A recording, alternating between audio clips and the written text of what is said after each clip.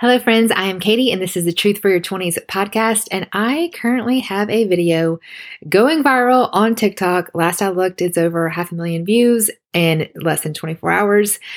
And it was like zero thought. It's just a duet of a 20-something saying like, what do I do? Do I make a 401k? Do I take a shot of vodka? What do I do? Like how confusing your 20s are. And I thought it was hilarious. And I get that. And that is my passion behind this podcast. That's all I was intending to say, but hey, 600,000 views later, here we are.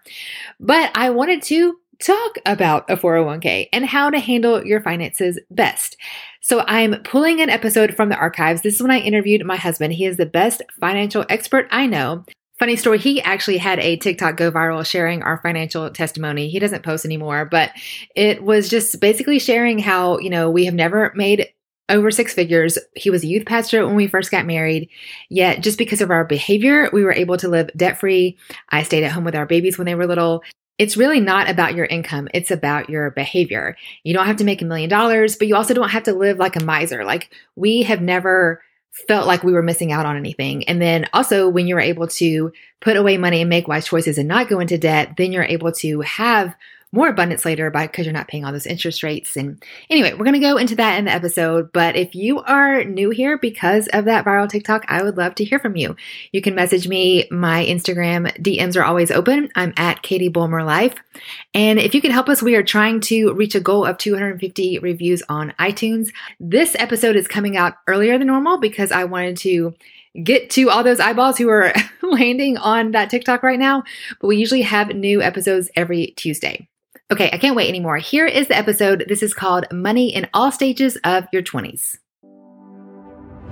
If you are in your 20s hoping there is more to life than boys and Bacardi, you are in the right place. Katie Bulmer has been a keynote speaker to over 60 colleges nationwide, encouraging 20-somethings to realize their worth, find their calling, and not date dirtbags. But seriously, Katie is an author, viral TikTok creator, wife, mom of 2 girls, and your adopted aunt that you never knew how bad you needed. Ready to have some real conversation tackling the hottest topics? This is the Truth for Your 20s podcast.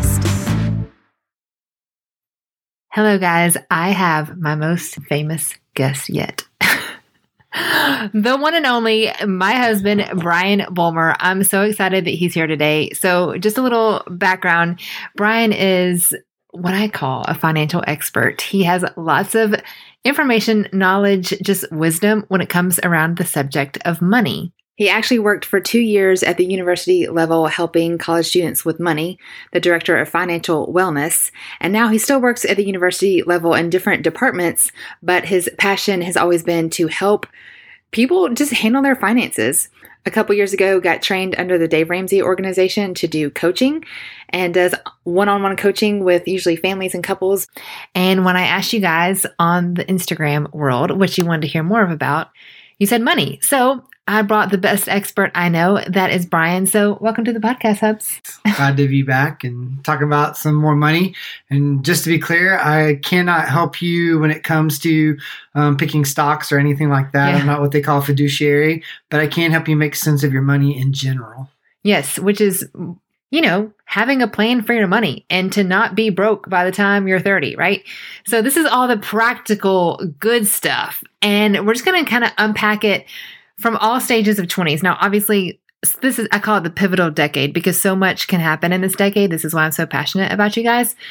But we're going to talk about when you're in college, how to handle money, single, perhaps, and that just means unmarried, out of college, and then perhaps married life, like those huge life changes and how you handle money.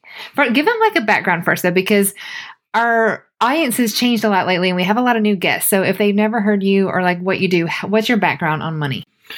Yeah. So when I was in college, my first 2 years, I was blessed in the fact that they were basically covered. And then I decided to go off to a private school and they weren't covered anymore. And I started learning about debt and realized that I was getting into debt, but I wasn't really sure what to do about the debt that I had. And so it made me very nervous and I was a little bit confused, wasn't sure what to do, and graduated college being unclear about debt, not knowing the direction to go in. And I just tried to follow the path that most people follow. I got credit cards because I thought I was supposed to develop my credit history. I started paying back my student loans. I started, accumulating what money I could in the job that I had, but I really wasn't sure what to do or how to do things, and kind of did that for many years, but always felt like that there had to be something better.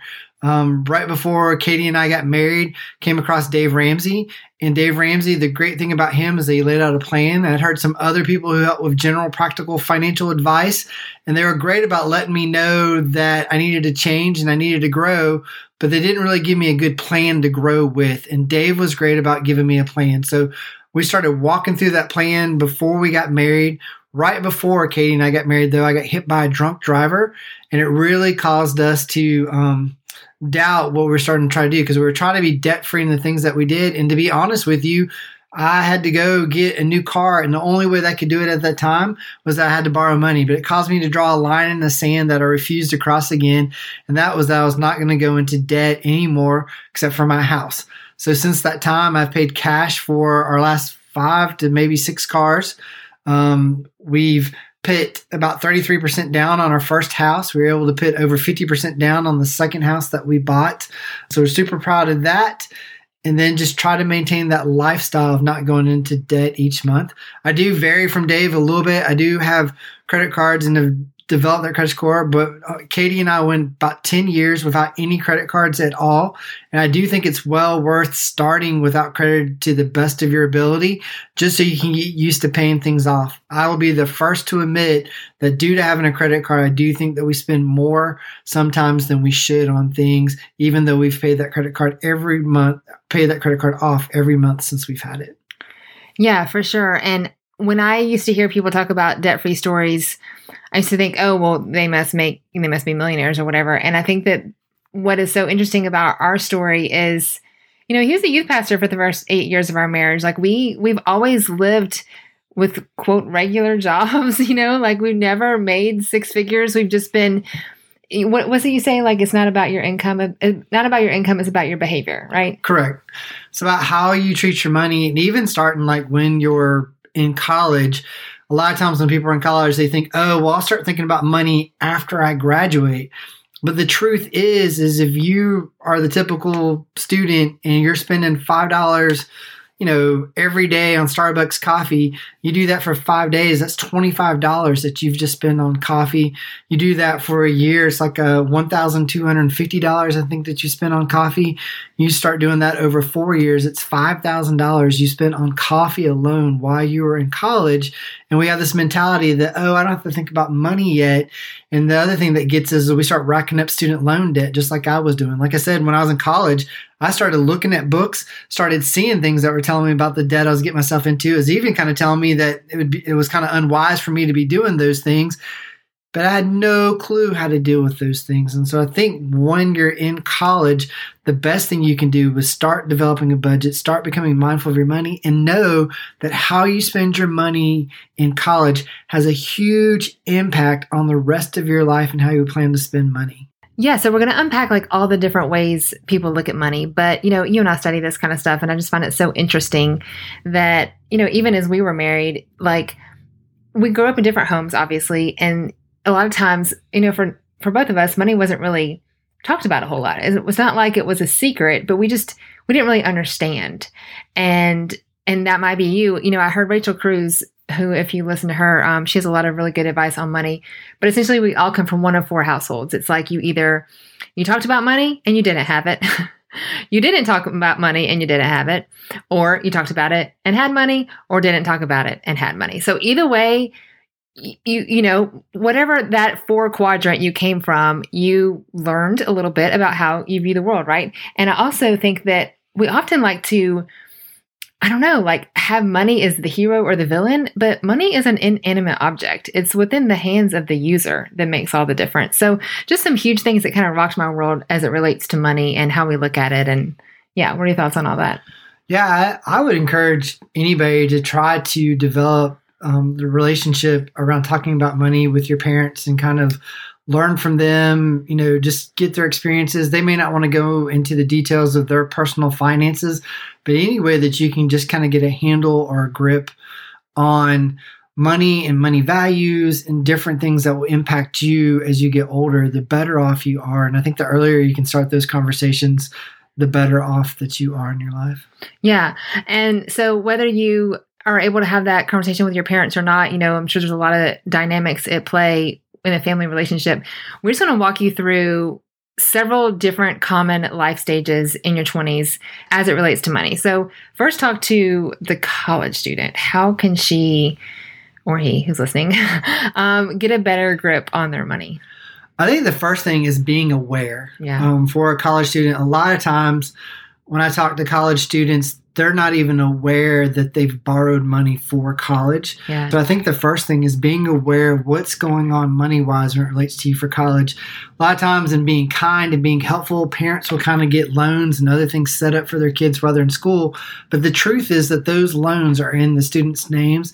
And I've had a lot of difficult conversations with students who are graduating seniors who are like, oh yeah, my parents took out all those loans, only for them to discover that they were actually the ones who took out the loans that got them through schools. Now, are parents able to take out loans for school? Yes, there are certain situations where they can, but the most cost-effective thing that's done is actually for the student to be able to take out those loans. And what a lot of parents do to try to help their kid, to try to make sure the semester is taken care of, is they kind of help walk through that process for their student, sometimes with their student. But the more money aware that you can be, the better off you're going to be in college and throughout life. The other thing is to make sure that when you complete your entrance counseling for your student loans, that you actually look at it and read it and understand what you're getting yourself into.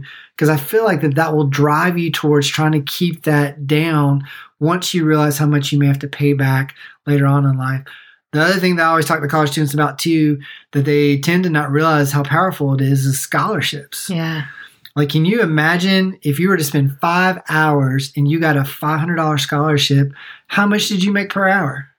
That'd be $100 an hour. $100 an hour. Yeah. And what job is paying you $100 an hour? But I would talk to college students all the time and they're like, Brian, I just don't have time to look for scholarships. I got to go to work. I got class. I got other things going on. And yet at $100 an hour, if you got a $500 scholarship, and a lot of times, once you get in a pattern and doing things for scholarships, it's like the essay is basically the same. You're just changing a few things on the essay, or you're just doing certain things. So the startup may take you a little bit of time, but once you get in a rhythm with it, it's great. The other thing I've learned about college students who do a great job finding scholarships is that they want to try to keep them a secret because they're afraid somebody else is going to come and try to get their scholarships from them. If you become, so to speak, an expert on, getting scholarships for yourself, you're going to develop a lot of friends who want to learn from you and learn what you did. As a matter of fact, I heard a story about a girl in Tennessee who her senior year of high school, and that's the other myth, I guess, is that they think that once you get to college, you can't apply for any more scholarships. That's completely untrue. You can keep applying all the way through college for different scholarships that are out there. But anyway, she was a high school senior, and she started applying for scholarships, and she would apply for 2 a week almost her entire senior year. And by the time that she started college, she had enough money to pay for all 4 years and did not have to worry about money the whole time she was in school. Nice. Go girl. All right. So the next general large transition is getting out of college. And we'll say the most common scenario. Obviously, there's a lot of different ones, but we'll say a college student graduated with a pretty decent sized chunk of debt, stars in her eyes, ready to tackle the world, but, entry-level job. Yeah. Yeah, well, I think the first thing, and we'll kind of go back into college a little bit for this one, but one, start developing a personal budget while you're in school. The easiest time to learn to budget is when you have less things to budget for. Yeah. Because if you can get the things that you have in college down, it makes your life so much easier when you get the quote unquote that first job after school.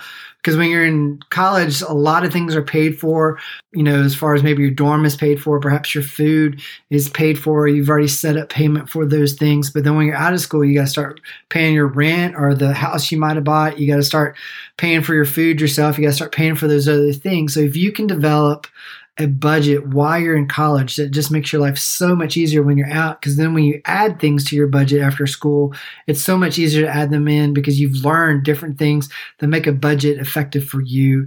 And I would say the big thing about a budget is find something that works for you and keeping up with a budget. A lot of times people treat budget like it's a dirty word, but the truth is you're just telling your money where to go ahead of time, so you're not wondering where it went. And there's a lot of people, and I know we'll get into other life stages here in a little bit, but there's a lot of people who get married, have families, and they look and they're going into debt each month. When you ask them to tell you what they're spending their money on, there can be huge gaps in what they think they're spending and how much they're actually spending. And you get to eliminate that for yourself if you can start developing a budget while you're in college and stick to that budget. The other thing it does is it drives down how much you borrow, because anything you can do to borrow less sets you up to be successful. So now you've graduated college, starting that first job. And so now the thing that you're thinking about doing, one, is you got to figure out your benefits. You have to figure out other things that will benefit you there. And so what I would recommend that you do is reach back out to your career services of the college that you graduated from and ask them. A lot of colleges have people on campus that can at least help you understand those things. And you want to make wise decisions there for where you're at. Now, I don't believe necessarily anybody should tell you exactly what to do because everybody's situation is a little bit unique. But you do want to make sure that you establish what's wise for you to do in your particular situation so you can be successful with money. And you might want to talk to other people so you can figure that out. Do you know that you can book a call with me? Yep, just you and me. We can talk about boys or faith or finding your calling or what you want to be when you grow up or anything in between. My passion, as you know from this podcast, is to be who I needed when I was younger. And I book online mentoring calls all throughout the week. I have a calendar where you pick a time that works for you and we just set a phone call, date, and make it happen. Usually I'm walking around my neighborhood. You can do whatever you want, but we're going to just get to all the good stuff. Sometimes all you need is an unbiased third party who has your best interest at heart. I want to be your adopted mom, cool aunt, best friend, whatever you want to call me, but let's get real. Let's get honest. I would love to be your mentor. Check all the information at katiebulmer.life. Okay, so real life, our daughter just came upstairs. I had to run her friend home. So this is like a lot of people request to have Brian on the on the podcast. And of course, love to share his wisdom. But sometimes having us to get together on a call is the hardest because real life, man. Okay, so you were talking about budget and you're right. A lot of times people are like, oh, stop with this ugly word, this cuss word budget you speak of. But you're right. Obviously, changing the mindset around it. And it's not a restriction. It's a freedom, almost like eating healthy. Like, oh my gosh, I can't have fun. Yes, you can have fun. You decide where your money goes and decide when you can have fun and what that means and defining the limits. Yeah, so I think the first thing I'll start with, and it's something I kind of learned recently, but it's so true, is one, I think people think that they have to have the perfect budget to start. And the truth is budgeting is going to take a little bit of time. I just recently heard from a great book called Atomic Habits about a college class where the professor was teaching photography. And I promise you this relates to budgeting.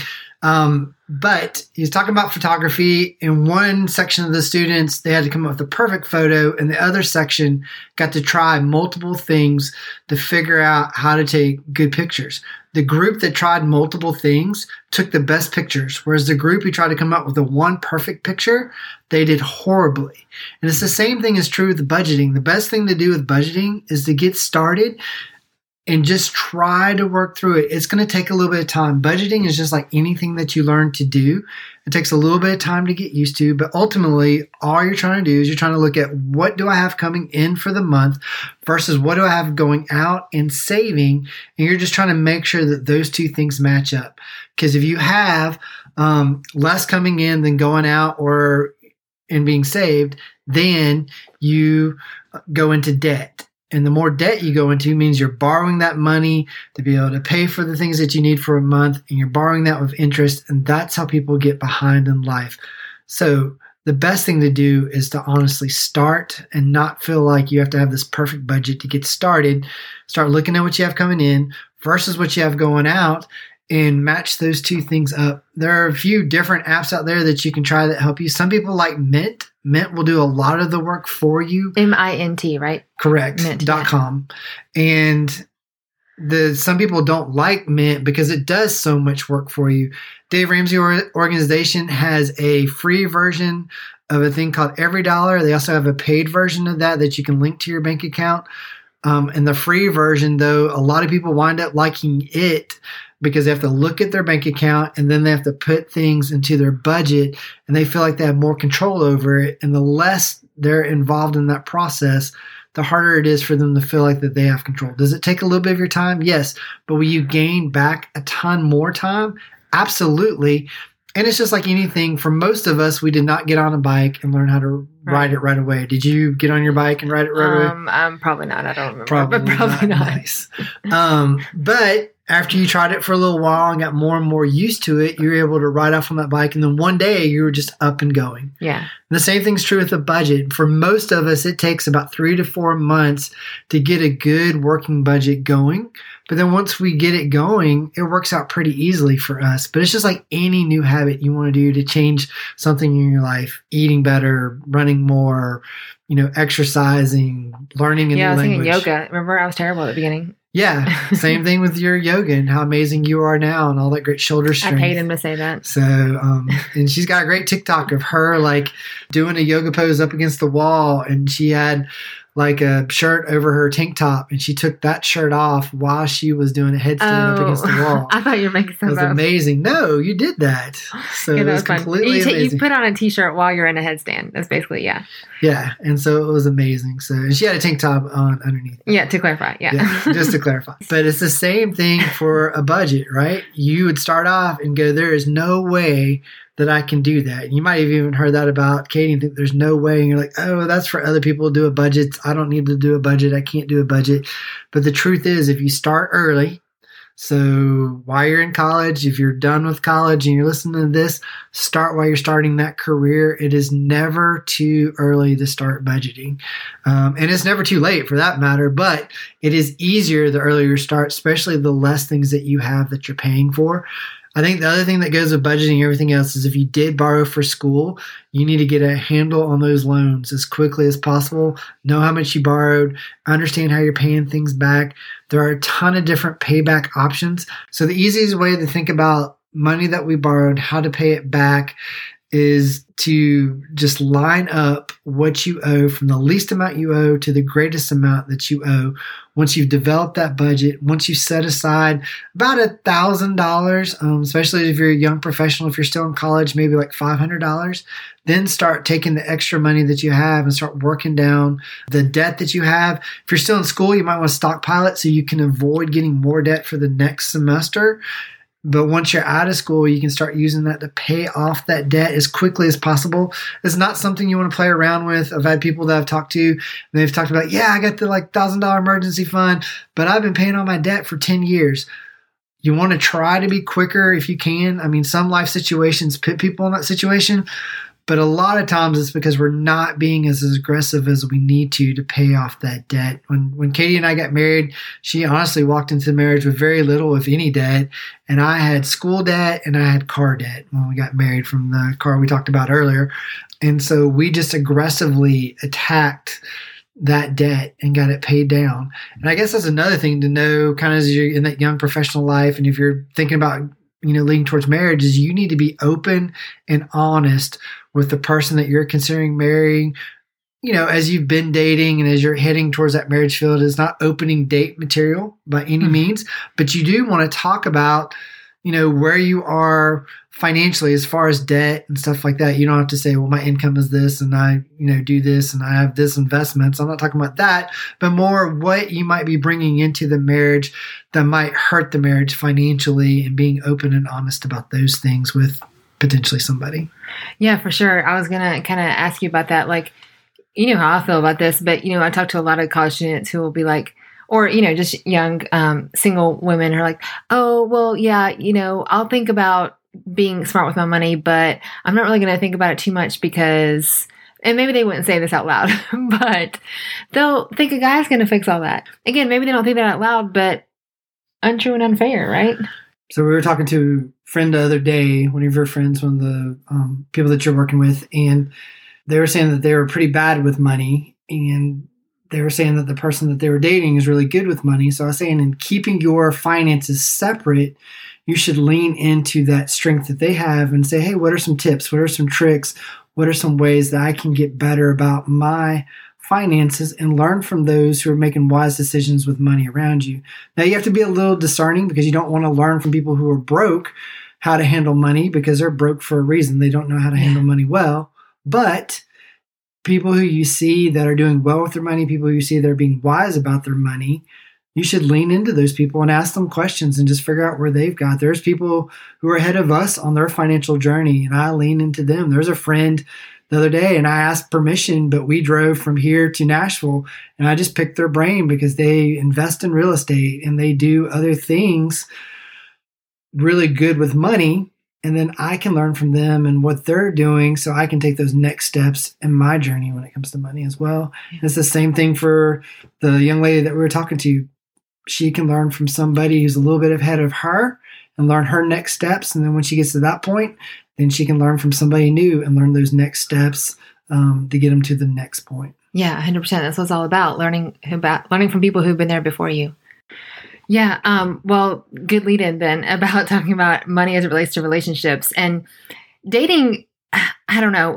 Money as it relates to dating as a whole, there's a lot of nuances. And so we'll just talk about marriage, early marriage, because this is something, obviously, what is it, like majority of divorces cite financial differences being a huge factor in that. So money, talking about money, relating to money, they say that usually there's someone who is a quote nerd and someone who's a quote free spirit. We know the two in this, right? But nerd is a harsh term, but essentially someone who is just more budget minded, someone who at least doesn't hate doing the budget. And that's you, obviously, in our marriage, and someone who you have to tie down to come to the budget meetings and not chase squirrels in their mind. That would be me, right? Well, I think that's a good point, though, is what you just said as far as the budget meeting goes. And that is, I think that there needs to, once you're married, to have active times where you're sitting down and you're talking about it, even if one person doesn't feel as engaged. And that person, whoever is the person who feels less engaged in the budgeting process, the person who's better about budgeting, if you will, needs to be willing to allow them to mess with things, ask questions, be able to explain what's going on. Even if you understand, sometimes when we talk about things, there's things that you've wanted, and I could say, oh, well, experts say that this is the reason, but at least try to, want to go back and say, well, here's why this is important, and try to get us both on the same page of understanding why it's important. Because if you are somebody who's better about budgeting than your future spouse, maybe then you want to make sure that you help them understand it and not come from it from a, well, this is my way and you just need to learn it, but more, when we look at the experts, when we look at what are wise things to set yourself up to be successful, this is a good financial practice. And sometimes in our relationship, we've gone from that to, to saying that once we reach certain levels with the amount that we give towards, our retirement, we change those percentages once we reach a certain point and different things like that. And so you and your relationship, when you get married, you can set those things. You're in charge of your budget. You're in charge of how you live your life. And the fact that you're setting aside money, even towards retirement at an early age is amazing, because that sets you up to be hugely successful when you decide to retire. Yeah. So I think an example would be helpful. Brian, is smart. He studies all this stuff. And we were just talking about the budget actually today. And so Brian budgets in to put money toward retirement, because that is what responsible people teach in this world for you to do. And meanwhile, I look at the budget and I'm like, oh my gosh, we could use that money for vacation or whatever. And he's like, I hear you, but we need to budget for both of these things and, pull from here and there and to make it all work. So that's just an example of having a conversation about it, right? We come at it in different perspectives. And so Brian's never like, well, you're wrong, it has to be done this way. He's like, I hear you, but we need to put money toward retirement because that's what every expert says. But yes, we can talk about having fun and budgeting. And actually, you're better about that than I am, like intentional making plan for vacation and stuff like that. So having open lines of communication, and you're going to see things differently and you're going to want different things out of the budget. But again, having those conversations, presenting your case, deciding what works, making priorities together, that avoids a million potential arguments. Okay, so people talk a lot about building their credit scores and oh yeah, you need to build your credit score.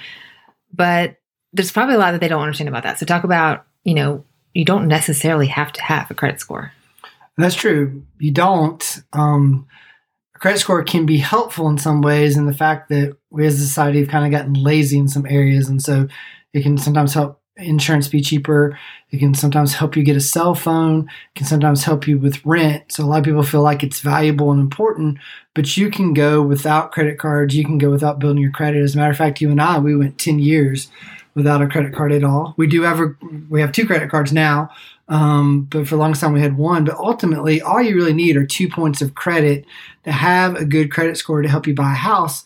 And really, that's the only time that you really need a credit card, because you should be paying cash for cars because they go down in value. So the only thing you really need a credit score for is that house, and that can come about from 2 points of credit. As long as you don't damage either one of those points of credit, they will be good enough to help you. And that can be a credit card, that can be paying back a student loan, that would count. Just as long as there's 2 points, you're in good shape. So for us, we have a house, we have the 2 cards. We could go down to 1 and we'd still be in good shape as long as we have a mortgage. Now, if you pay off your house and you still want to have a good credit score, then you would definitely still want to have 2 points of credit, but you don't have to have a ton of points of credit. Now, if you want an excellent, superb score, you would need it, but you can get the best interest rate for a house with just 2 points of credit. And that's all you and I use it for. And if you're going to have it, I feel like those are really the only 2 areas that you need it for. Yeah. So you mentioned us paying cash for cars. That sounds like a foreign language. A lot of people are like, wait, no, you can't do that. But if you're paying, I don't know, $250, $300, maybe that's low, $500, I don't know, however much a car payment is these days. It's like $575 a month. Is the average car payment? Geez. Okay. So let's just say $500. If you're paying $500 a month on a car payment, you could, in theory, put away $500 a month to save up for said car and pay less because you're not paying in all those interest fees. Right. And you tend to get, a car that's more within your budget as far as your household, because you don't want to lock too much money up in a depreciating asset, which basically means something that goes down in value. So when you pay cash for your car, you tend to prevent yourself from overspending on that car, because the most expensive a car will ever be is the first day that you buy it. After that, it starts going down in value. In those first 2 years, if it's a new car, pretty quickly. And then after that, it kind of levels out. But even with a used car, you're still wiser to pay cash for it. So you don't have money locked up monthly in a depreciating asset. And it's much easier to save up for it than it is to pay for it plus the interest in a monthly payment. Just because you can afford a monthly payment doesn't necessarily mean that you can afford the thing that monthly payment is costing you. Because I think you and I both can attest to the fact that with us saving up and paying for our cars, it's given us a lot more money to do other things that we want to do. And we still have that ability. And once you do it once, to be honest with you, it gets a lot easier. Yeah. It's like you realize that you can do it. You realize that this is something that people can do. We've done it with our last 5 cars that we purchased, if not perhaps 6. Well, over the past, 15 years? 16 years, yeah. Yeah. So, it's not like we buy cars every day or anything, but yeah, and we, some of them were like crappy cars that eventually had to be upgraded, but yeah. We would just drive them until we had another kid, or like for whatever reason, we had minivan, which, mom van was pretty cool. And so just for whatever reason, had to get a new one eventually, but yeah. And then the dealership looks at you like, wait, what? Like you're paying cash? Like what? Is that a thing? And you're like, yeah, because you're going to get a lot better deal that way too. And you don't have to pay all that interest. So you not only get a better deal from the dealership, you get a better deal over the course of the entire loan too, which it won't be a thing. Yeah. Because you're paying car payments, you're paying it on that original price. Whereas if you pay cash for it and it goes down, maybe you've lost that money, but you're not having to pay what it was worth when you bought it plus all that interest. Okay, talk about early married, just trying to figure this thing out, have some money. I don't know, your grandparents gave you a little bit of a nest egg. Now you got to communicate. You got to do this thing well. You got to figure out, maybe husband grew up in a very different home than you did. Money, there's so much surrounding it. I'm just asking you because you deal with this a lot. Like, obviously, I know how you feel about it, but like, what are some good tips on communicating about money? And then just handling it well. So I think first is understanding that you may come from 2 different backgrounds when it comes to money. And so I think having open and honest conversations when it comes to money is super helpful. And learning where each other is at. so you can grow from there depending on, what is going on in your life. Understand too that your life and your household is completely different than your parents' household. Yeah. And it's okay for you to do things differently. And what made sense to you when you were under your parents may look a lot different in your relationship. I would also say that it's good to try to develop a pattern. I'll see a lot of people who will set things up and they'll hear advice from different people out there, the Dave Ramseys, the Susie Orms, people that they hear on TikTok even. Yeah. And they'll say, oh, that's a good idea. That's a good idea. That's a good idea. That's a good idea. And they try to do all these good ideas and they wind up not doing what's best for them because they've got all little bits of money going to all these little good ideas. And it doesn't help them establish the best practices for them and their household. And so just a few rules of thumb, if you will, that I think will help people kind of get in their head, maybe a way to build their money is one, and a lot of experts agree with this, is that you want to start with your 4 walls. This is how people kind of look at it, almost like you're building a house. And those 4 walls are transportation, their shelter, their clothing, and they are food. Once those 4 things are established, then you want to make sure that you have a little bit of money in reserve in case something goes bad. And some people will say, oh, this relates to Murphy's Law and you're trying to prevent Murphy's Law from happening. I think it's just being wise about having a little bit stored so you can feel a little bit of peace as you go to tackle debt. So once you have that little bit of reserve, and you're almost like you're building shields, and then you're going to go on the attack. So you've kind of shielded yourself from things that may come up, and now you're going to go on attack, and you're going to attack that debt aggressively.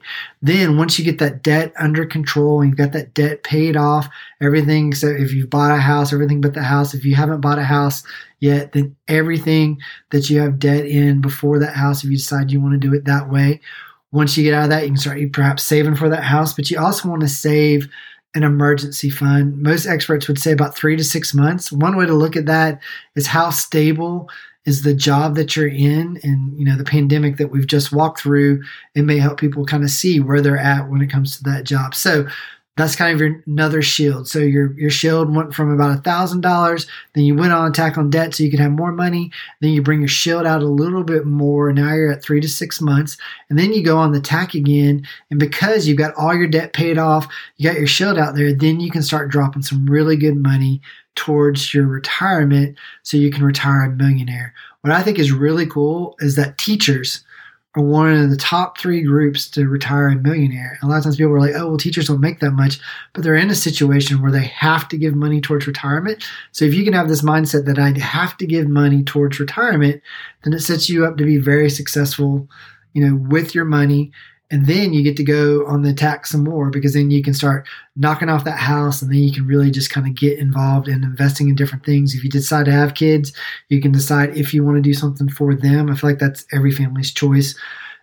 And then you have that freedom to do whatever you want to with your money. You get your investment properties if you want to. You can invest more money in different things. You can do, kind of what you want and be on that attack and allow your money to work for you. So it's kind of a, develop your shields to protect you, but then it's also kind of go on the attack with things so you can be successful with your money. Yeah. And once you have all that worked out, being able to give generously. I know that's something that we're really passionate about.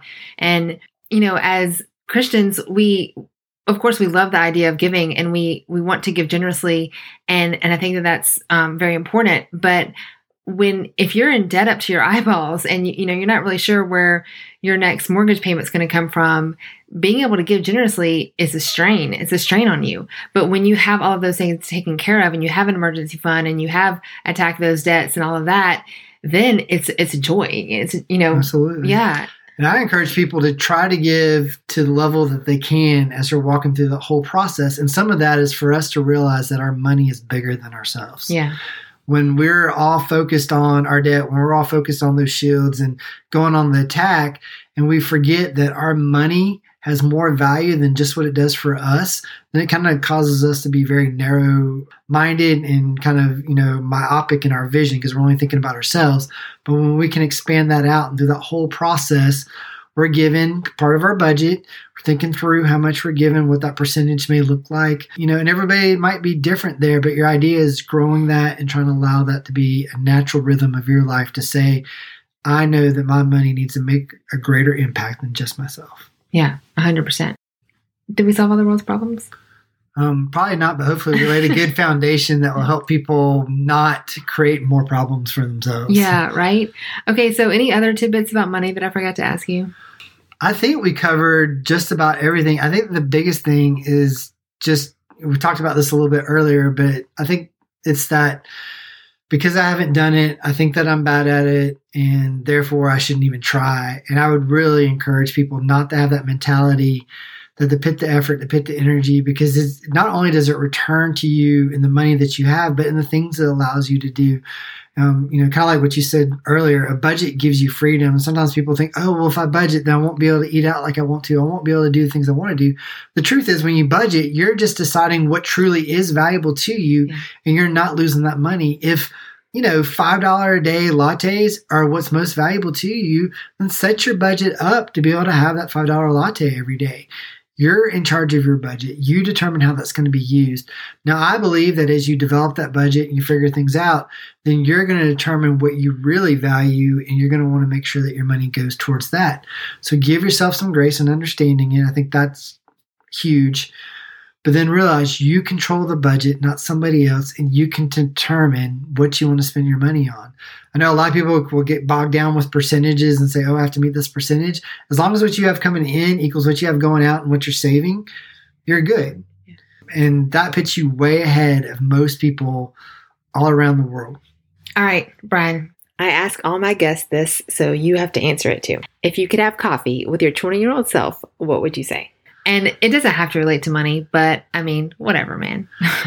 Well, I think when it does come to money, the biggest thing that I would have said to myself at 20 years old is understand the debt that I was getting myself into and understand how much was being taken out. Like I said earlier, parents can be a huge help in, getting those loans, making sure school is paid for and stuff like that. But that debt is your debt unless it's through what's called a Parent Plus loan. And so you need to understand the debt that you're in. When I was 20, needed to understand the debt that I was getting myself in. I was very blessed. My first 2 years of college were pretty much paid for. I had a good job. I could have been saving money. I could have been doing wiser things with money at that time. And instead, I was kind of blowing it, taking the little girl I was dating at the time to Red Lobster every Friday night and going to a movie, right? Because I did not fully understand the value of what I had going on. And so I think if I could talk to my 20-year-old self again, I would say you need to understand this money, saving it, investing it, being wise with it, avoiding debt with it, so you could come out on top of it and give yourself a head start in front of everybody else. You're awesome. I wish I could talk to you more, but we have to go get our kiddo from church. She's at youth group tonight. Thank you so much, Handsome. And until next time. If you enjoyed this episode, I would enjoy you sharing it with a friend. If you take a screenshot and share it on your social, make sure you give me a tag at Katie Bulmer Life, and I will definitely make sure I respond. And thank you so much for sharing the love. Hey, and if you're new to the podcast, make sure you scroll back. We have over 100 episodes interviewing experts and 20-somethings and everyone in between, tackling all the hottest topics you wish you knew, but maybe just don't. This is called the Truth for Your 20s podcast, and I'm so thankful that you are here.